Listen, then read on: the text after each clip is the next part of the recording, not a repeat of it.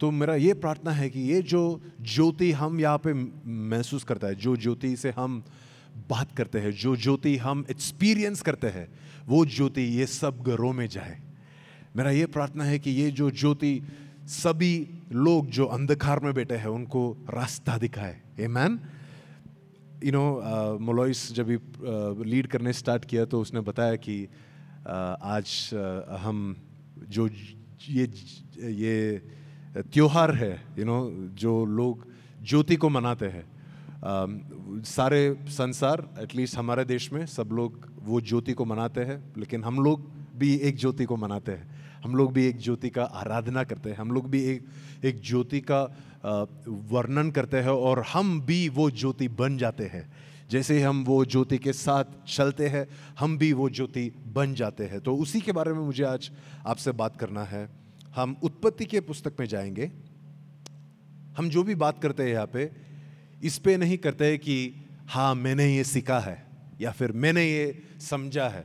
हम जो भी यहाँ पे बात करते हैं वो परमेश्वर के वचन से बात करते हैं। जो परमेश्वर हमसे कहता है, जो परमेश्वर ने लिखा है पवित्र शास्त्र में, उसके ऊपर ही कहते हैं। हमारा जो एक्सपीरियंस है, हमारा जो भूतकाल है, उससे कुछ भी हमारा जो कल है वो बदलेगा नहीं। लेकिन हम जब परमेश्वर के वचन को सीखेगा, जब भी हम परमेश्वर के वचन से सुनेगा, वो उससे हमारा पूरा जीवन बदल जाएगा। तो उत्पत्ति के पुस्तक उसके पहला चैप्टर, वो पूरा का पूरा अगर हम पढ़ सकते हैं तो हम पढ़ेंगे, या फिर जितना पढ़ सकते हैं उतना हम पढ़ के हम प्रार्थना करेंगे। आमीन। मुझे कोई ये वर्सेस रीड करने में अगर कोई मदद करेगा तो अच्छा होगा। उत्पत्ति का पुस्तक, उसका चैप्टर 1 और उसका पहला वाक्य। Yes yes okay. क्या लिखा है? आदि में परमेश्वर ने आकाश एवं पृथ्वी को रचा। आप मेरा जो ट्रांसलेशन मैंने जो भेजा है एलिना को, अगर वो ट्रांसलेशन में से पढ़ेगा तो मुझे और थोड़ा इजी होगा। लिखा है कि आदि में परमेश्वर ने आकाश और पृथ्वी को रचा। किसने बनाया? कभी बनाया? आदि में, सबसे आदि में, सबसे शुरुआत में परमेश्वर ने बनाया। साइंस ने नहीं बनाया, लोगों ने नहीं बनाया, परमेश्वर ने। वचन में लिखा है कि परमेश्वर में, आदि में कौन था? परमेश्वर था। अगर परमेश्वर को बनाना है तो उसका मतलब यह है कि परमेश्वर ये चीजें जो बनाया है वो चीज से पहले ही परमेश्वर था। इसलिए कहता है कि आदि में परमेश्वर ने आकाश और पृथ्वी को रचा है, उसका सृष्टि किया है, उसको हर एक जो डिटेल है, हर एक जो चीजें है ये आकाश और पृथ्वी का, वो परमेश्वर ने अपना क्रिएटिविटी यूज कर अपना दिल यूज कर अपना इंटेलिजेंस को यूज कर उसको रचाया है। और अगला लाइन में लिखा है कि पृथ्वी बिना आकार के तथा खाली थी। या वाह, लिखा है कि पृथ्वी बिना आकार के था। देखो, ये पहला वचन में लिखा है कि परमेश्वर ने बनाया, राइट? परमेश्वर ने अपना पूरा दिल, जान, मन लगाकर एक सृष्टि बनाया। और दूसरा वचन में लिखा है कि ये सेम पृथ्वी, ये सेम सृष्टि को कोई आकार नहीं है अभी, इसको ये एकदम खाली है, एकदम सूना पड़ा है। और जो पानी है उसके ऊपर पूरा अंधकार था, और परमेश्वर का जो आत्मा है ये पानी के ऊपर, ये जल के ऊपर कॉन्स्टेंटली मंडरा रहा था। यही पृथ्वी जो परमेश्वर ने बनाया है, यही पृथ्वी जो परमेश्वर ने बोला कि इसे ऐसे बनना चाहिए, इसे ऐसे रचना चाहिए, वो ही सेम पृथ्वी। ये लिखा है कि एक दिन ऐसा हुआ कि वो पृथ्वी में एकदम खालीपना आ गया है और पूरा एकदम अंधकार छा गया है, और पूरा पृथ्वी में पानी से भरा हुआ है। तो ऐसा हो सकता है क्या कि परमेश्वर ने कुछ बनाया है या परमेश्वर ने कुछ रचा है और वो अच्छा नहीं हो? ऐसा हो सकता है क्या कि परमेश्वर ने बोला है कि ये जो जॉब है तुम्हारे लिए है, लेकिन आप जाते हो जॉब में और क्या होता है? उधर झगड़ा होता है, उधर मिसअंडरस्टैंडिंग होता है, उधर उधर इतना इतना खुशी के साथ आप वो प्रमोशन लेते हैं, इतना खुशी के साथ आप शादी करते हैं कि आप पूरा फेसबुक में, ट्विटर में, इंस्टाग्राम में सबको बोलते हैं कि हाँ मेरा शादी हो गया, हाँ मेरा ये बच्चा हुआ, हाँ मुझे एक जॉब में प्रमोशन मिला। हम लोग जो ब्लेसिंग्स मिलते हैं ना, जो आशीर्वाद मिलते हैं, जो भी परमेश्वर हमारे जीवन में करते हैं, हम पूरे खुशी के साथ पूरे लोगों को बताते हैं। लेकिन ऐसा हो सकता है क्या कि जो परमेश्वर ने बोला है, जो परमेश्वर ने रचा है, जो परमेश्वर ने किया है, उसमें अंधकार हो? ऐसा हो सकता है क्या कि परमेश्वर ने कुछ बोला है और उसमें सूनापन हो, खालीपन हो? इसलिए होता है परमेश्वर के जनों, आपको ये समझना बहुत बहुत इंपॉर्टेंट है कि जो जेनेसिस चैप्टर 1 का वर्स 1 और वर्स 2 के बीच में बहुत सारा टाइम का गैप है, बहुत सारा चीज़ें हुआ है वर्स 1 और वर्स 2 के बीच में। उसके बीच में ऐसा हुआ है कि एक दूत था परमेश्वर के उपस्थिति में, जो परमेश्वर के अगेंस्ट रिबेल करता है। रिबेल को हिंदी में कैसे बोलेंगे? विरोध करता है। और वो परमेश्वर के ऊपर बोलता है कि मुझे परमेश्वर से ऊपर बनना है, मुझे परमेश्वर से बड़ा होना है, मुझे परमेश्वर से भी ज़्यादा पावरफुल होना है। और उसका जो घमंड के वजह से उसे स्वर्ग में से निकाला गया और ये धरती पर डाला गया। तो वो जब ही स्वर्ग से निकल के धरती पर गिरता है, उसके वजह से पूरा धरती जो परमेश्वर ने बनाया था, आदि में जो परमेश्वर ने बनाया था, जो सारा पृथ्वी जो सुंदर बनाया था, जो अपने दिल और मन से बनाया था, वो सुंदर पृथ्वी, ऐसा होता है कि वो सुंदर पृथ्वी अभी पूरा नाश हो जाता है। और अभी वर्स 2 में लिखा है कि उसमें कोई आकार नहीं है और एकदम खाली है, और पानी के ऊपर भी अंधकार था। और परमेश्वर का आत्मा फिर भी इतने सारा नष्ट होने के बाद में भी, इतने सारा कष्ट होने के बाद में भी, इतने सारा लॉसेस होने के बाद में भी, परमेश्वर के आत्मा ने ये पृथ्वी को छोड़ा नहीं। Isn't that amazing? कि अगर हमें कोई बिजनेस स्टार्ट किया है और बहुत सारा नष्ट हो रहा है, देखो बैक टू बैक, आपको लग रहा है कि मैं इतना पैसा डाल रहा हूँ कि और कुछ पैसा वापस ही नहीं आ रहा है, एकदम पूरा नष्ट हो रहा है, एकदम पूरा खाली है, एकदम पूरा बंद पड़ गया है, तो आप लोग क्या करेंगे? बेच दो, मुझे इससे कुछ लेना देना नहीं है, मुझे और कुछ करना है, मुझे ये बिजनेस में मुझे अभी और मेरा हाथ डालना है ही नहीं। आज के बाद मैं इधर नहीं आऊँगा, आज के बाद मैं इनसे कोई रिश्ता नहीं रखूँगा, आज के बाद मैं ये स्कूल में नहीं पढ़ूंगा, और या फिर ये जॉब में मैं वापस नहीं जाऊँगा। हम तो छोड़ के जाते हैं, लेकिन परमेश्वर लिखा है कि ये सब होने के बावजूद परमेश्वर का आत्मा वो जल के ऊपर हमेशा मंडरा रहा था।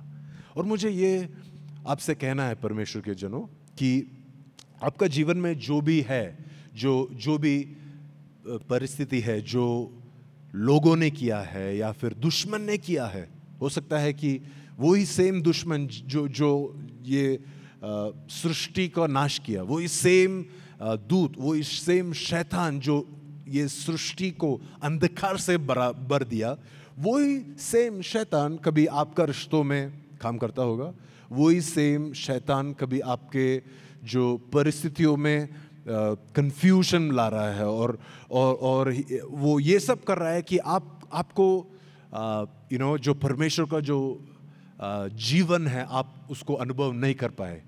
लेकिन परमेश्वर का आत्मा अभी भी, जितने भी कालीपन हो, जितना भी अंधकार हो, परमेश्वर का आत्मा अभी भी आपके जीवन के ऊपर मंडरा रहा है। अगर परमेश्वर के आत्मा आपके जीवन में मंडरा रहा है, तो मैं आपको ये डेफिनेटली प्रॉमिस कर सकता हूँ कि बहुत ही जल्दी आपके जीवन में ज्योति आएगा, बहुत ही जल्दी आपके जीवन में रास्ता दिखने लगेगा, और बहुत ही जल्दी वो सुंदरता जो परमेश्वर ने बनाया था, वो सुंदरता जो परमेश्वर ने रचाया था, वो सुंदरता जो परमेश्वर के मन में और परमेश्वर के दिल में था, वो सुंदरता लौट आ जाएगा।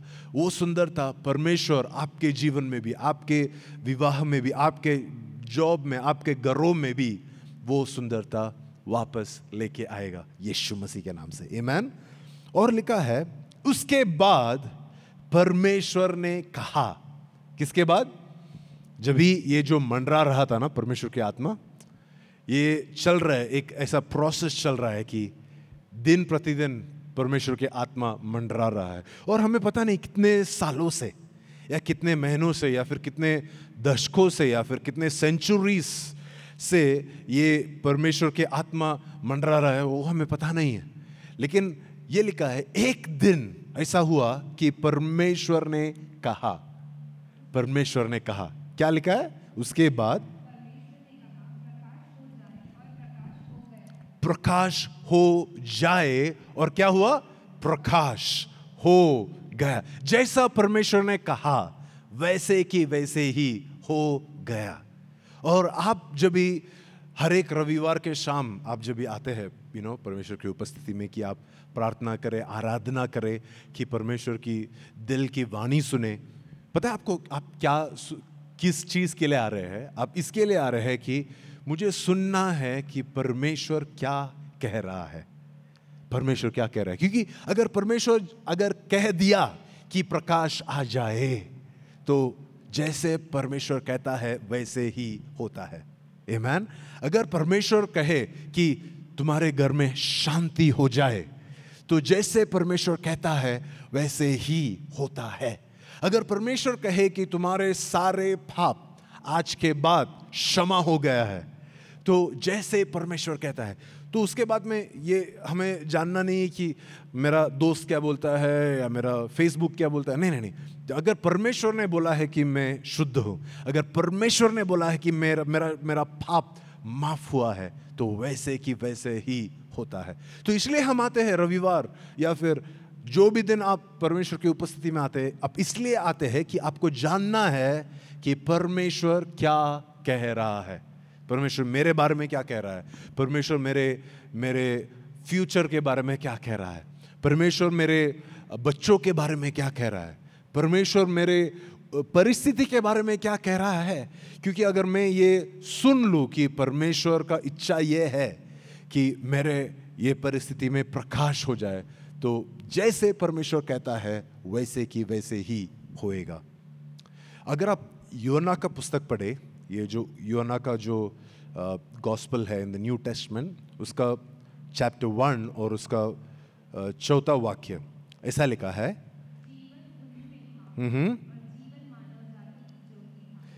ये यीशु मसीह की जो डिस्क्रिप्शन दिया है, जो यीशु मसीह आया आपके लिए और मेरे लिए, उसका डिस्क्रिप्शन दिया है। और एक बार पढ़ेंगे हम। जीवन उन्हीं में था। पूरे के पूरे जीवन है ये यीशु मसीह में था, और जीवन मानव जाति की ज्योति था। क्या कहता है कि ये जो जीवन है जो हम जीना चाहते हैं, किसको जीवन नहीं चाहिए? कोई ऐसा है जो यहाँ पे बोल रहा है कि मुझे ये जीवन से ज़्यादा कुछ एक्सपेक्टेशन नहीं है, मुझे तो जीना नहीं है? अरे हम जहाँ पे भी जाते हैं ना, अगर आप मूवीज़ देखेंगे, सब लोग ये बोल रहे हैं कि अरे आप you have to love your life, आप एक ही बार जिएंगे, जिंदगी ना मिलेगी दोबारा। ऐसा है ना, एक इट्स अ मूवी, ओके, जिंदगी ना मिलेगा दोबारा। क्योंकि सबको क्या चाहिए कि हमारा जो जिंदगी है वो जिंदगी हमें एंजॉय करना है। हमारा जो जिंदगी है ना वो पूरे रीति से हमें जीना है, पूरे रीति से हमें उसे एक्सपीरियंस करना है। हम कोई अभी ऐसा नहीं चाहते कि नहीं मुझे तो पूरा जीना नहीं है, मुझे तो सिर्फ मेरे घर में बैठना है पूरा टाइम, मुझे तो और कुछ भी नहीं करना है, मुझे सिर्फ कैसे ना कैसे मेरा जो जीवन है इसको ख़त्म करना है। ऐसा कोई चाहते हैं क्या? नहीं, सब लोग चाहते हैं कि अपना जो जीवन है वो उसका जो पूरा पोटेंशियल हो, जो पूरा आपका जो एबिलिटी हो, वो पूरा एबिलिटी के साथ आप जिए। और परमेश्वर का वचन कहता है कि यो आपका जो जीवन है वो उन्हीं में था, परमेश्वर में ही है आपका जीवन। और जो जीवन, ये जीवन मानव जाति का ज्योति था। ये यीशु मसीह के बारे में लिखा है कि ये जो यीशु मसीह है ना, वो ही है जो मानव जाति का ज्योति है, वो ही है जो मानव जाति को रास्ता दिखाता है, वो ही है जो मानव जाति को जो जीवन कैसा जीना है वो सिखाता है। यीशु मसीह के बाहर हमें कोई भी ज्योति नहीं मिलेगा। देखो, आपको ये सोचना है कि जब भी उत्पत्ति के पुस्तक में जब भी लिखा है कि जो पृथ्वी है पूरा अंधकार से भरा हुआ था, पृथ्वी है उस पर पूरा पानी चल रहा है और वो पानी के ऊपर भी अंधकार है और वो अंधकार के ऊपर पवित्र आत्मा मंडरा रहा है।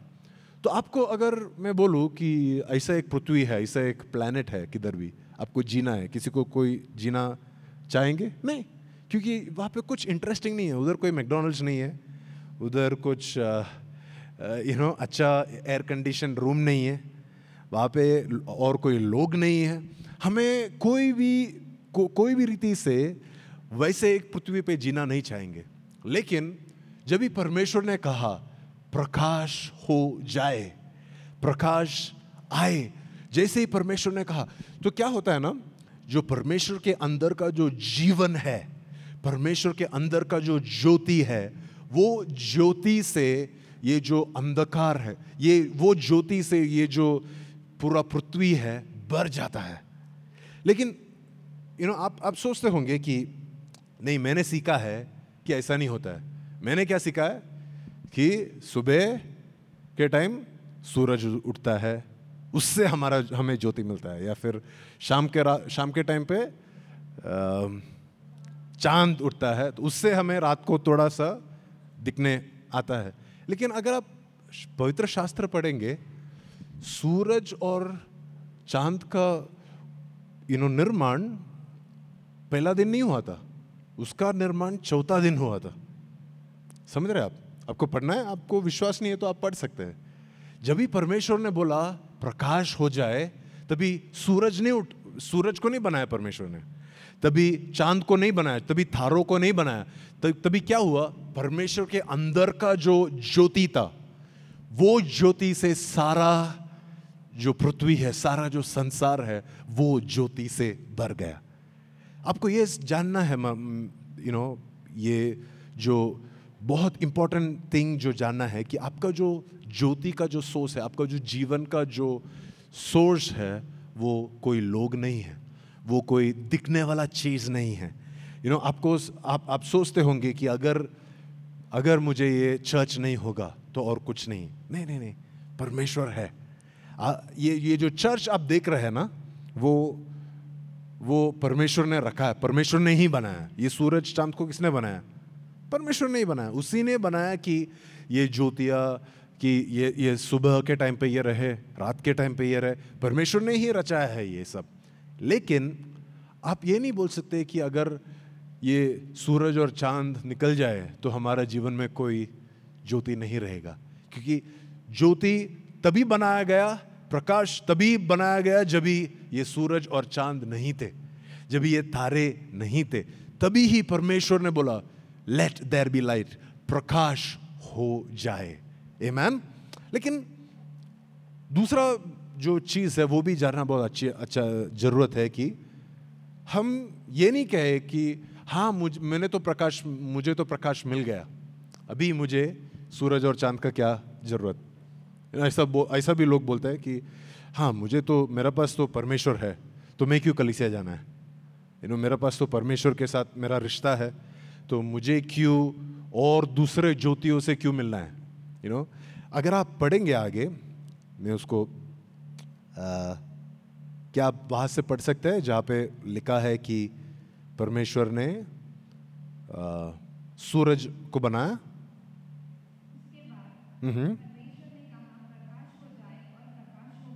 नहीं, और नीचे ओके। लिखा है, फिर शाम हुई, फिर सुबह हुई, इस प्रकार तीसरा दिन हो गया। ओके, अभी चौथा दिन के बात कर रहा हूं मैं आपसे। फिर परमेश्वर ने कहा, दिन को रात से अलग करने के लिए आकाश में ज्योतियां हो। या क्यों क्यों बनाया परमेश्वर ने इस ज्योतिया को? दिन से रात को अलग करने के लिए। इसलिए नहीं कि ज्योतिया नहीं थे।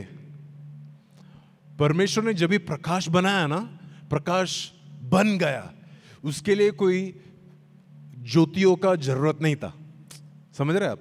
जब भी परमेश्वर बोल रहा है कि हाँ, मुझे तेरा जो जीवन में मेरा प्रकाश आना है, तभी परमेश्वर को इसका जरूरत नहीं है कि कोई मैन ऑफ गॉड को हमेशा भेजे। परमेश्वर भेजता है एक जरूरत के लिए कि उस आपको अभी समझ में आना चाहिए कि दिन क्या है, रात क्या है। अगर ये ज्योतियां नहीं है ना, तो आपको समझ में नहीं आएगा, हाँ अभी ये दिन है, अभी रात है, ये इस ऋतु का टाइम है। आप आगे पढ़ सकते हैं। इसलिए ऐसे लिखा है कि और वे चिन्हों, समयों, दिनों एवं वर्षों के लिए होगा। क्यों बनाया परमेश्वर ने ये ज्योतिया को? हमारे जीवन में प्रकाश देने के लिए नहीं। ये ज्योतियों के लिए, ज्योतियों को इसलिए बनाया परमेश्वर ने ताकि हमें पता चले ये दिन है और ये रात है। हमें पता चले कि ये चिन्हों को कैसे समझना है। पता है आपको, बहुत सारे लोग ये तारों को पढ़ते हैं और तारों को पढ़कर उन लोग को समझ में आता है कि हाँ, ये ऐसा टाइम है कि हम अभी बहुत ठंडी के टाइम है। आपको पता है, जब यीशु मसीह का जन्म हो रहा था तो बहुत सारे जो शास्त्र है वो लोग एक छोटा सा तारा देखा पूर्व में, इज दैट ईस्ट। वो एक तारा को देखा और वो तारा को देख के उसके पीछे चलता गया जब तक वो बेथलेहम में नहीं पहुंचा और जब तक वो यीशु मसीह से नहीं मिला। तो ऐसा बहुत लोग हैं जो ये जो ज्योतियां परमेश्वर ने बनाया है ना, वो ज्योतियों के हेल्प से वो लोग को समझ में आता है कि ये ऐसा टाइम है, इसका चिन्ह ये है, इसका मतलब ये है। उसको उनको समझ में आता है कि है ये प्रार्थना का समय है। आपको पता है कि आपको जो परमेश्वर ने जो ज्योतियां आपके लिए दिया है, आपके लिए जो परमेश्वर के दासों को दिया है, परमेश्वर ने आपके इसलिए दिया है, इसलिए नहीं कि उन्हीं से आपका जीवन चले, नहीं, लेकिन उनको इसलिए दिया है ताकि आपको समझ में आए कि हाँ, अभी मेरा जीवन का समय बदल रहा है। आप उनको देखेंगे और बोलेंगे अच्छा ठीक है, वो ये दिशा में जा रहा है तो उसका मतलब मेरा भी दिशा बदलने का टाइम आ गया है। वो बोल रहा है कि हाँ, अभी दिन का टाइम है, अभी सोने का टाइम नहीं है, तो आपको समझ में आएगा हाँ, मेरा भी सोने का टाइम नहीं है, मेरा अभी उठ के काम करने का टाइम है। इसलिए परमेश्वर ने हमें कुछ ज्योतियां दिया है। लेकिन उसका मतलब ये नहीं है कि अगर वो ज्योतियां नहीं है तो हमारे जीवन में प्रकाश नहीं होगा। हमारा प्रकाश जो है वो यीशु मसीह में है। इसलिए लिखा है कि उन्हीं में जीवन था और वो जीवन मानव जाति की ज्योति थी। आमीन। और वो जीवन, जब भी परमेश्वर ने बोला कि प्रकाश हो जाए, हमें वो जीवन से आपको, मुझे, सबको प्रकाश मिल चुका है। अभी आपका और मेरा क्या ड्यूटी है? हमारा ड्यूटी ये है कि हमें ये पता रहना चाहिए कि हमारा प्रकाश परमेश्वर से आता है। दूसरा, हमें ये पता चलना चाहिए कि हमें जो ये जीवन में अगर रहना है, अगर हमें दिन और रात से फर्क पड़ना है, तो हमें कुछ फिजिकल ज्योतियाँ चाहिए, हमें कुछ मैनिफेस्टेड ज्योतियाँ चाहिए। कुछ ऐसे ज्योतियाँ हो जो हम देख सकते हैं, जिसके हम पीछा कर सकते हैं, जिसके हम शिष्य बन सकते हैं और हम उनको पढ़ सकते हैं। जैसे ये शास्त्र लोग जैसे वो तारा को पढ़ते हैं, और उन लोगों को समझ में आता है कि एक राजा जन्म लेने वाला है, वैसे ही हमें भी ऐसे कोई हमारा जो परमेश्वर ने हमें जो चांद दिए हैं, हमें जो सूरज दिए हैं, हमें जो तारों को दिए हैं, हम उन्हें बहुत करीबी से पढ़े और हम वो उन्हें बहुत करीबी से समझे, ताकि हमें पता चलना चाहिए कि हाँ, अभी बेदारी का समय है, अभी चंगाई का समय है, अभी एक पुनरुत्थान का समय है, अभी एक नया जीवन का समय है। हमें उनका जीवन एकदम करीबी से पढ़ना है, ताकि हमें हमारा समय, हमारे चिन्ह, हमारे दिन और वर्षों के बारे में समझ हो पाए। आमीन।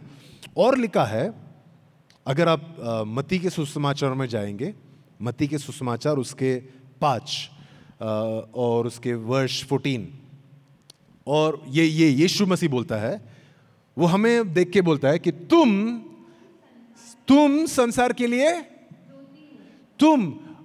अभी परमेश्वर आपको देख के बोल रहा है कि आप भी ये जो संसार के लिए क्या हो, आप भी एक ज्योति बन जाएंगे। क्योंकि वो एक ज्योति है, उसने हमारे लिए एक ज्योति बनाया है, और हम जब भी उसके साथ चलते हैं, परमेश्वर ये चाहता है कि हम भी इस संसार का ज्योति बन जाए। आमीन। देखो, ये समझना बहुत इंटरेस्टिंग है, बहुत स्पेशल है कि ये जो चांद और तारों और सूरज चांद और तारे हैं, सब लोग उसका पीछा नहीं करते, सबके सब उसको समझ नहीं पाते, सबके सब उनका पूरा जीवन उसके पीछे चल के वेस्ट नहीं करते। उन लोग बोलते हैं नहीं, मुझे और भी बहुत सारे काम हैं। कोई लोग और कुछ पढ़ने जाते हैं, कोई लोग मेडिसिन पढ़ने जाते हैं, कोई लोग इंजीनियरिंग पढ़ने जाते हैं, सबके सब एस्ट्रोनॉमी पढ़ने नहीं जाते, सबके सब चांद तारों को पढ़ने नहीं जाते। लेकिन कुछ लोग हैं जो बोलते हैं कि हाँ, मुझे यही पढ़ना है, मुझे मेरा जो चांद तारा और सूरज चांद और तारा, यही मुझे पढ़ना है। लेकिन मेजॉरिटी ऑफ द लोग, जो मोस्ट लोग हैं, ज़्यादा से ज़्यादा जो लोग हैं, वो लोग नहीं पढ़ते हैं चांद सूरज और तारों को। लेकिन वो लोग क्या पढ़ते हैं पता है आपको? वो लोग आपके जीवन को पढ़ेंगे, वो लोग आपके हृदय में क्या चल रहा है वो पढ़ेंगे। वो लोग देखेंगे कि आपको यही जो चीज़ है जो आपका इंटरेस्ट है, यही जो चीज़ है जो आपके लिए बहुत महत्व रखता है, यही जो चीज़ है जो आपको बहुत एक्साइटमेंट दिलाता है, तो वो लोग आपके जीवन को देख रहे हैं। आप एक लोगों का हम जो लोग हैं जो ये सूरज चांद और तारों का पीछा करते हैं, उनका जीवन ये पूरा संसार देख रहा है, पूरा का पूरा संसार देख रहा है। इसलिए यीशु मसीह बोल रहा है कि तुम लोग ये इस संसार के लिए ज्योति हो। एक लोग, आप एक लोग ये संसार में ज्योति के तरह हो। अगर आप सब कलीसिया में आते हैं, आपको सब समझ में आ रहा है, आपको सब आप भी सब कर भी लेते हैं, आप जो एकदम अच्छा विश्वासी के तरह आप प्रार्थना करते हैं, आराधना करते हैं, भेंट भी देते हैं, आप एक दूसरे को अच्छा मसीह के जैसा एक ग्रीटिंग भी देके जाते हैं। लेकिन अगर मंडे से लेके सैटरडे तक जो भी आपसे बात करता है, अगर उनको आप में थोड़ा भी ज्योति नहीं दिखाई दे, थोड़ा भी प्रकाश नहीं दिखाई दे, तो आप टेक्निकली एकदम यूजलेस हो। क्योंकि परमेश्वर यीशु मसीह ने बोला कि हाँ, प्रकाश हो जाए, हाँ, मैं आपको एक सूरज चांद और तारों को दे रहा हूं, लेकिन मैं ये भी चाहता हूं कि तुम इस संसार का भी ज्योति बने। क्योंकि अगर आप ये नहीं समझ पाए, अगर आप ये नहीं करे, तो आपका पूरा जीवन व्यर्थ हो जाएगा। इसलिए कहता है कि पहाड़ी पर, आप आगे पढ़ सकते हैं नेहा। तुम संसार के लिए ज्योति हो, पहाड़ी पर स्थित नगर को छिपाया नहीं जा सकता। हाँ, बोल रहा है कि आप और मैं ऐसा है कि एक नगर जो पहाड़ी के ऊपर हो, एक बड़ा सा माउंटेन के ऊपर एक नगर हो, वो नगर को कोई भी छुपा नहीं सकता है।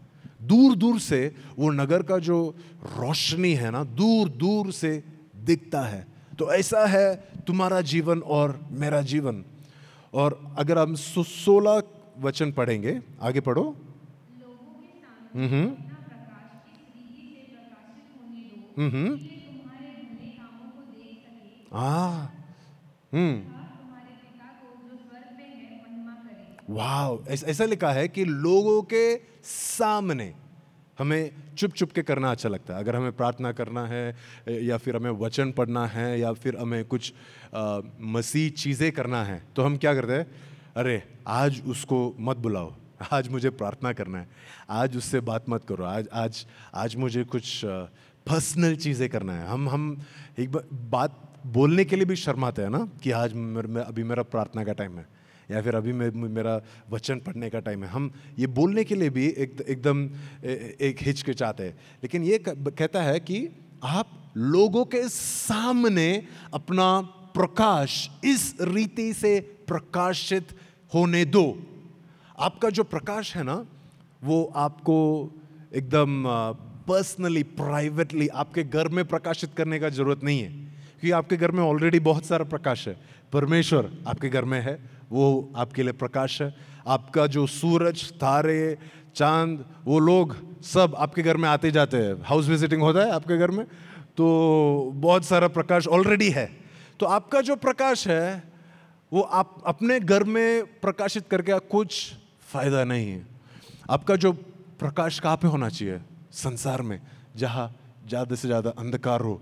आपका जो प्रार्थना कहाँ पे होना चाहिए? संसार में। आपका जो एक्सरसाइज होता है, जो विश्वास का जो एक्सरसाइज होता है, विश्व अधिकार का जो एक्सरसाइज होता है, वो कहाँ पे होना चाहिए? संसार में होना चाहिए। जब भी आप ऑफिस में जाएंगे मंडे से लेके फ्राइडे तक, हर एक दिन आप ये प्रार्थना करना चाहिए कि परमेश्वर आज मुझे मेरा जो ज्योति को प्रकाश करने का एक अपॉर्चुनिटी मुझे दो, एक ऐसा अवसर दो मुझे परमेश्वर, कि मेरा जो प्रकाश है अंदर, परमेश्वर तूने मुझे जो प्रकाश दिया है, तूने मुझे जो प्रकाश प्रकाश का समझ दिया है, प्रकाश का रेवलेशन दिया है, ये प्रकाश को मुझे प्रकाशित करने का एक अवसर तू मुझे दे परमेश्वर।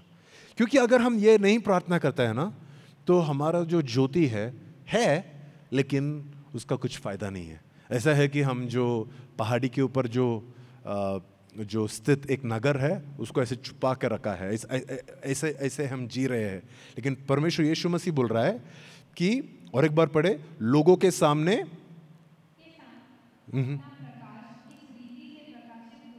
इस रीति से प्रकाशित होने दो। ऐसे दिल रखो, ऐसे डिजायर रखो, इस रीति से प्रकाशित होने दो कि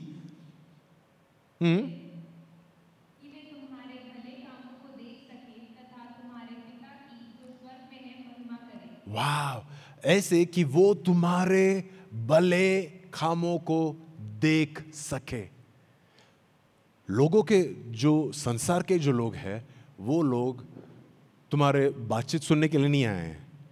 वो लोगों को तुम्हारे बातचीत सुन के बोर हो जाएगा, लेकिन वो लोग तुम्हारे भले काम देख सकेंगे। ऐसा लिखा है कि अगर हमारा जो जीवन है, संसार का जो जीवन है, हम ऐसे जिएंगे कि परमेश्वर जो भी मैं कहूँ, जो भी मैं सुनूं, जो भी मेरे जीवन से आता है, ऐसा होना चाहिए कि परमेश्वर की वो एक मेरे जीवन में पूरे भले कामों से भरा हुआ हो।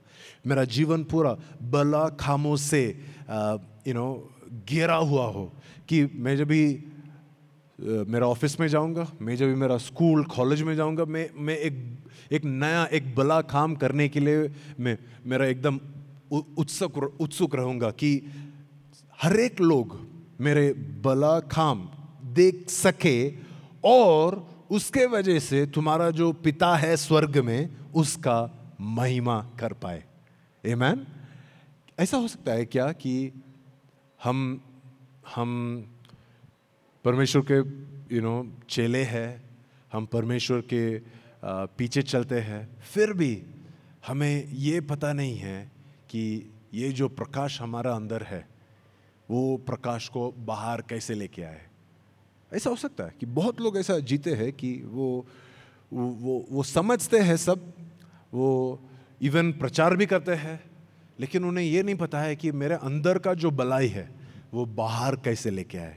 मेरा अंदर का जो भलाई है वो मैं कैसे समझाऊं दूसरों लोगों को। मेरे अंदर का जो भलाई है वो मैं कैसे उसको प्रकट करूं, ताकि मेरे आजू बाजू में जो रहते हैं, मेरे आजू बाजू में मेरे जो काम करते हैं, मेरे आजू बाजू में जो बैठते हैं मेरा क्लास में, वो लोग परमेश्वर की महिमा मेरे भलाई से, परमेश्वर की महिमा मेरे कामों से, परमेश्वर की महिमा मेरे प्रार्थनाओं से, मेरे विश्वास से देख पाए।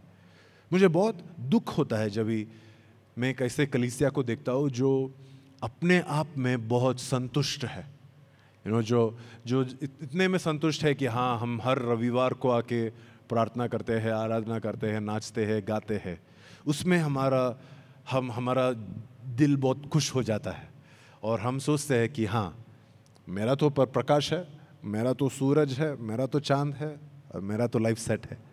लेकिन आपको ये जानना बहुत ज़रूरी है, आपको ये बहुत इम्पोर्टेंट है कि आप जाने कि आप सिर्फ एक प्रकाश का पीछा नहीं कर रहे हैं, आप स्वयं एक प्रकाश है। ये है परमेश्वर यीशु मसीह ने आपको एक बुलाहट दिया है, कॉलिंग दिया है कि तुम भी इस संसार का प्रकाश हो, तुम भी इस संसार की एक ज्योति हो। तो अगर आप लोग अपने आप में जस्ट अगर आप संतुष्ट है कि हाँ, मेरा जीवन तो सेट है, मैं तो स्वर्ग जाऊंगा, मेरे बच्चे भी स्वर्ग जाएंगे, मेरा कुत्ता भी होएगा तो मेरा साथी स्वर्ग चलेगा। हम लोग सब डील बनाते हैं ना, कुत्ते को, बिल्ली को, सबको स्वर्ग में मेरा जो बड़ा सा मैंशन है, एक फर फ्री मैंशन मिलेगा तो मुझे इनको सब वहाँ पे लेके जाना है, राइट। लेकिन आपके जो अगल बगल में रहते हैं उनके बारे में क्या सोच रहे हैं आप? बहुत लोग हैं जो इस प्रकाश को नहीं जान पाए, बहुत लोग हैं जो इस प्रकाश को नहीं एक्सपीरियंस कर पाए। आपका दिल उनके लिए धड़कता है क्या? अगर आपका दिल उनके लिए नहीं धड़कता है ना, तो कुछ तो प्रॉब्लम है। हमारा जो ये प्रकाश का पीछे हम जा रहे हैं उसमें कुछ तो प्रॉब्लम है, क्योंकि ऐसा नहीं हो सकता है कि हमारा जीवन पूरा प्रकाश से भरा हुआ है और हम देख रहे हैं कि उधर बाजू में कोई अंधकार में चल रहा है, और हमें दिख रहा है कि वो चल चल के थोड़ा देर में जाके एक गाय में गिरेगा, एक गड्ढे में गिरेगा। अगर आप अच्छे रीति से अपना गाड़ी चला के जा रहे हैं लेकिन आपको चलता है कि वो गिर जाए, कुछ तो प्रॉब्लम है ना आप में, है क्या नहीं? आप बताओ। अगर आप दिखे आपको रास्ते में दिखेंगे कि कोई ऐसा आदमी, उसको पूरा लाइट है लेकिन बाजू में एक बंदे को लाइट नहीं है और वो एक बहुत बड़े गड्ढे में गिरने वाला है और वो ये बंदा चला के चला गया, तो आप लोग क्या बोलेंगे उनके बारे में? बोले यार क्या बंदा है ये, इसको सेल्फिश है, ये तो कुछ ज़्यादा ही बिजी है, और या इसको समझ में नहीं आता है क्या, इधर एक बंदा मर रहा है और इसको सिर्फ अपना संतुष्टि के बारे में पड़ा था। मेरा प्रार्थना ये है कि हम लोग ये जान पाएंगे कि हमारे लिए एक प्रकाश दिया गया है। यीशु मसीह हमारा प्रकाश है। ये जो प्रकाश था वो पूरे जग का ज्योति था, लेकिन वो इस दुनिया में आया आपके लिए, मेरे लिए, एक मनुष्य के तरह जिया, मनुष्य बनकर जिया, तरह नहीं, मनुष्य बनकर जिया, और तुम्हारे और मेरे पापों के लिए वो क्रूस पर बलिदान हुआ। हमारे सारे पापों को, हमारे सारे कष्टों को, हमारे सारे दुखों को, हमारे सारे जो डिजीजेस को, बीमारियों को अपने ऊपर लेकर वो क्रूस पर मारा गया।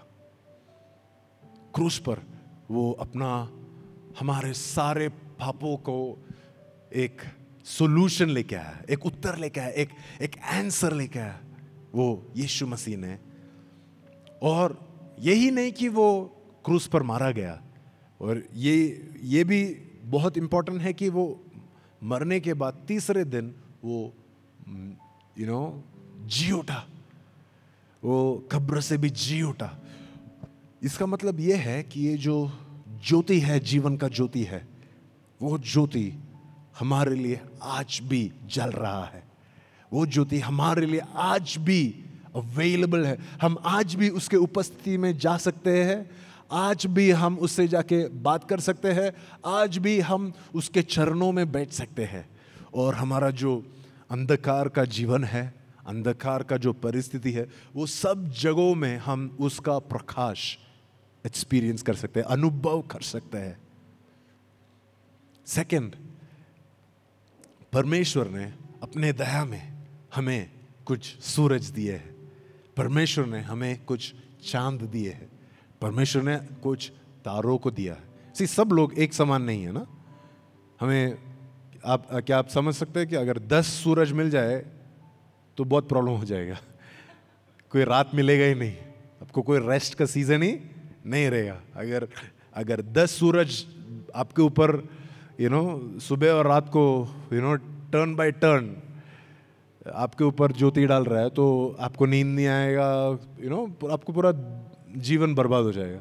इसलिए एक ही सूरज दिया, लेकिन एक चांद भी दिया और कुछ तारे भी दिए, ताकि आप जान सके कि दिन यह है, शाम यह है, दिन यह है, रात यह है, ये बरसात का मौसम है, ये विंटर को ऐसा बोलता है, ये सर्दी का मौसम है, ये गर्मी का मौसम है। आपको समझ में आए कि ये अलग अलग वर्षों का टाइम कभी है। आपको ये समझ में आए कि हाँ, इसका मतलब यह है कि मुझे अभी बीज बोना है, इसका मतलब यह है कि मुझे अभी बीज को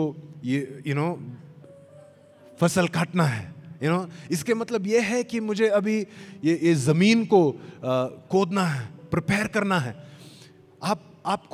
आपको कुछ ऐसे लोग दिए हैं परमेश्वर ने। मेरा प्रार्थना ये है कि आप सिर्फ वो जो स्वर्ग से आया हुआ प्रकाश से आप तृप्त न हो, आप वो लोग को भी आइडेंटिफाई करें जो आपके जीवन में सूरज, चांद और तारे हैं। लेकिन आप इतना से भी तृप्त नहीं होना चाहिए कि हाँ, मेरे पास प्रकाश है और सूरज, चांद, तारे हैं।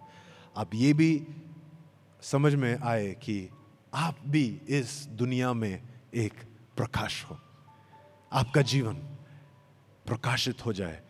संसार में जितना सारे अंधकार है, जितना सारे बुरे चीजें हैं, परमेश्वर चाहता है कि आप उनके लिए, सबके लिए एक उत्तर बन जाए, कि तुम्हारा जीवन, तुम्हारा जो पैसे है, तुम्हारा जो समय है, तुम्हारा जो वचन है, उससे दुनिया के सारे लोग, वो अंधकार में जो बैठे हैं, उनके पास एक नया उजियाला आए, नया प्रकाश आए। क्या हम प्रार्थना कर सकते हैं इसके बारे में कि परमेश्वर मुझे एक नया अनुभव दे, आज मुझे एक नया अनुभव दे परमेश्वर।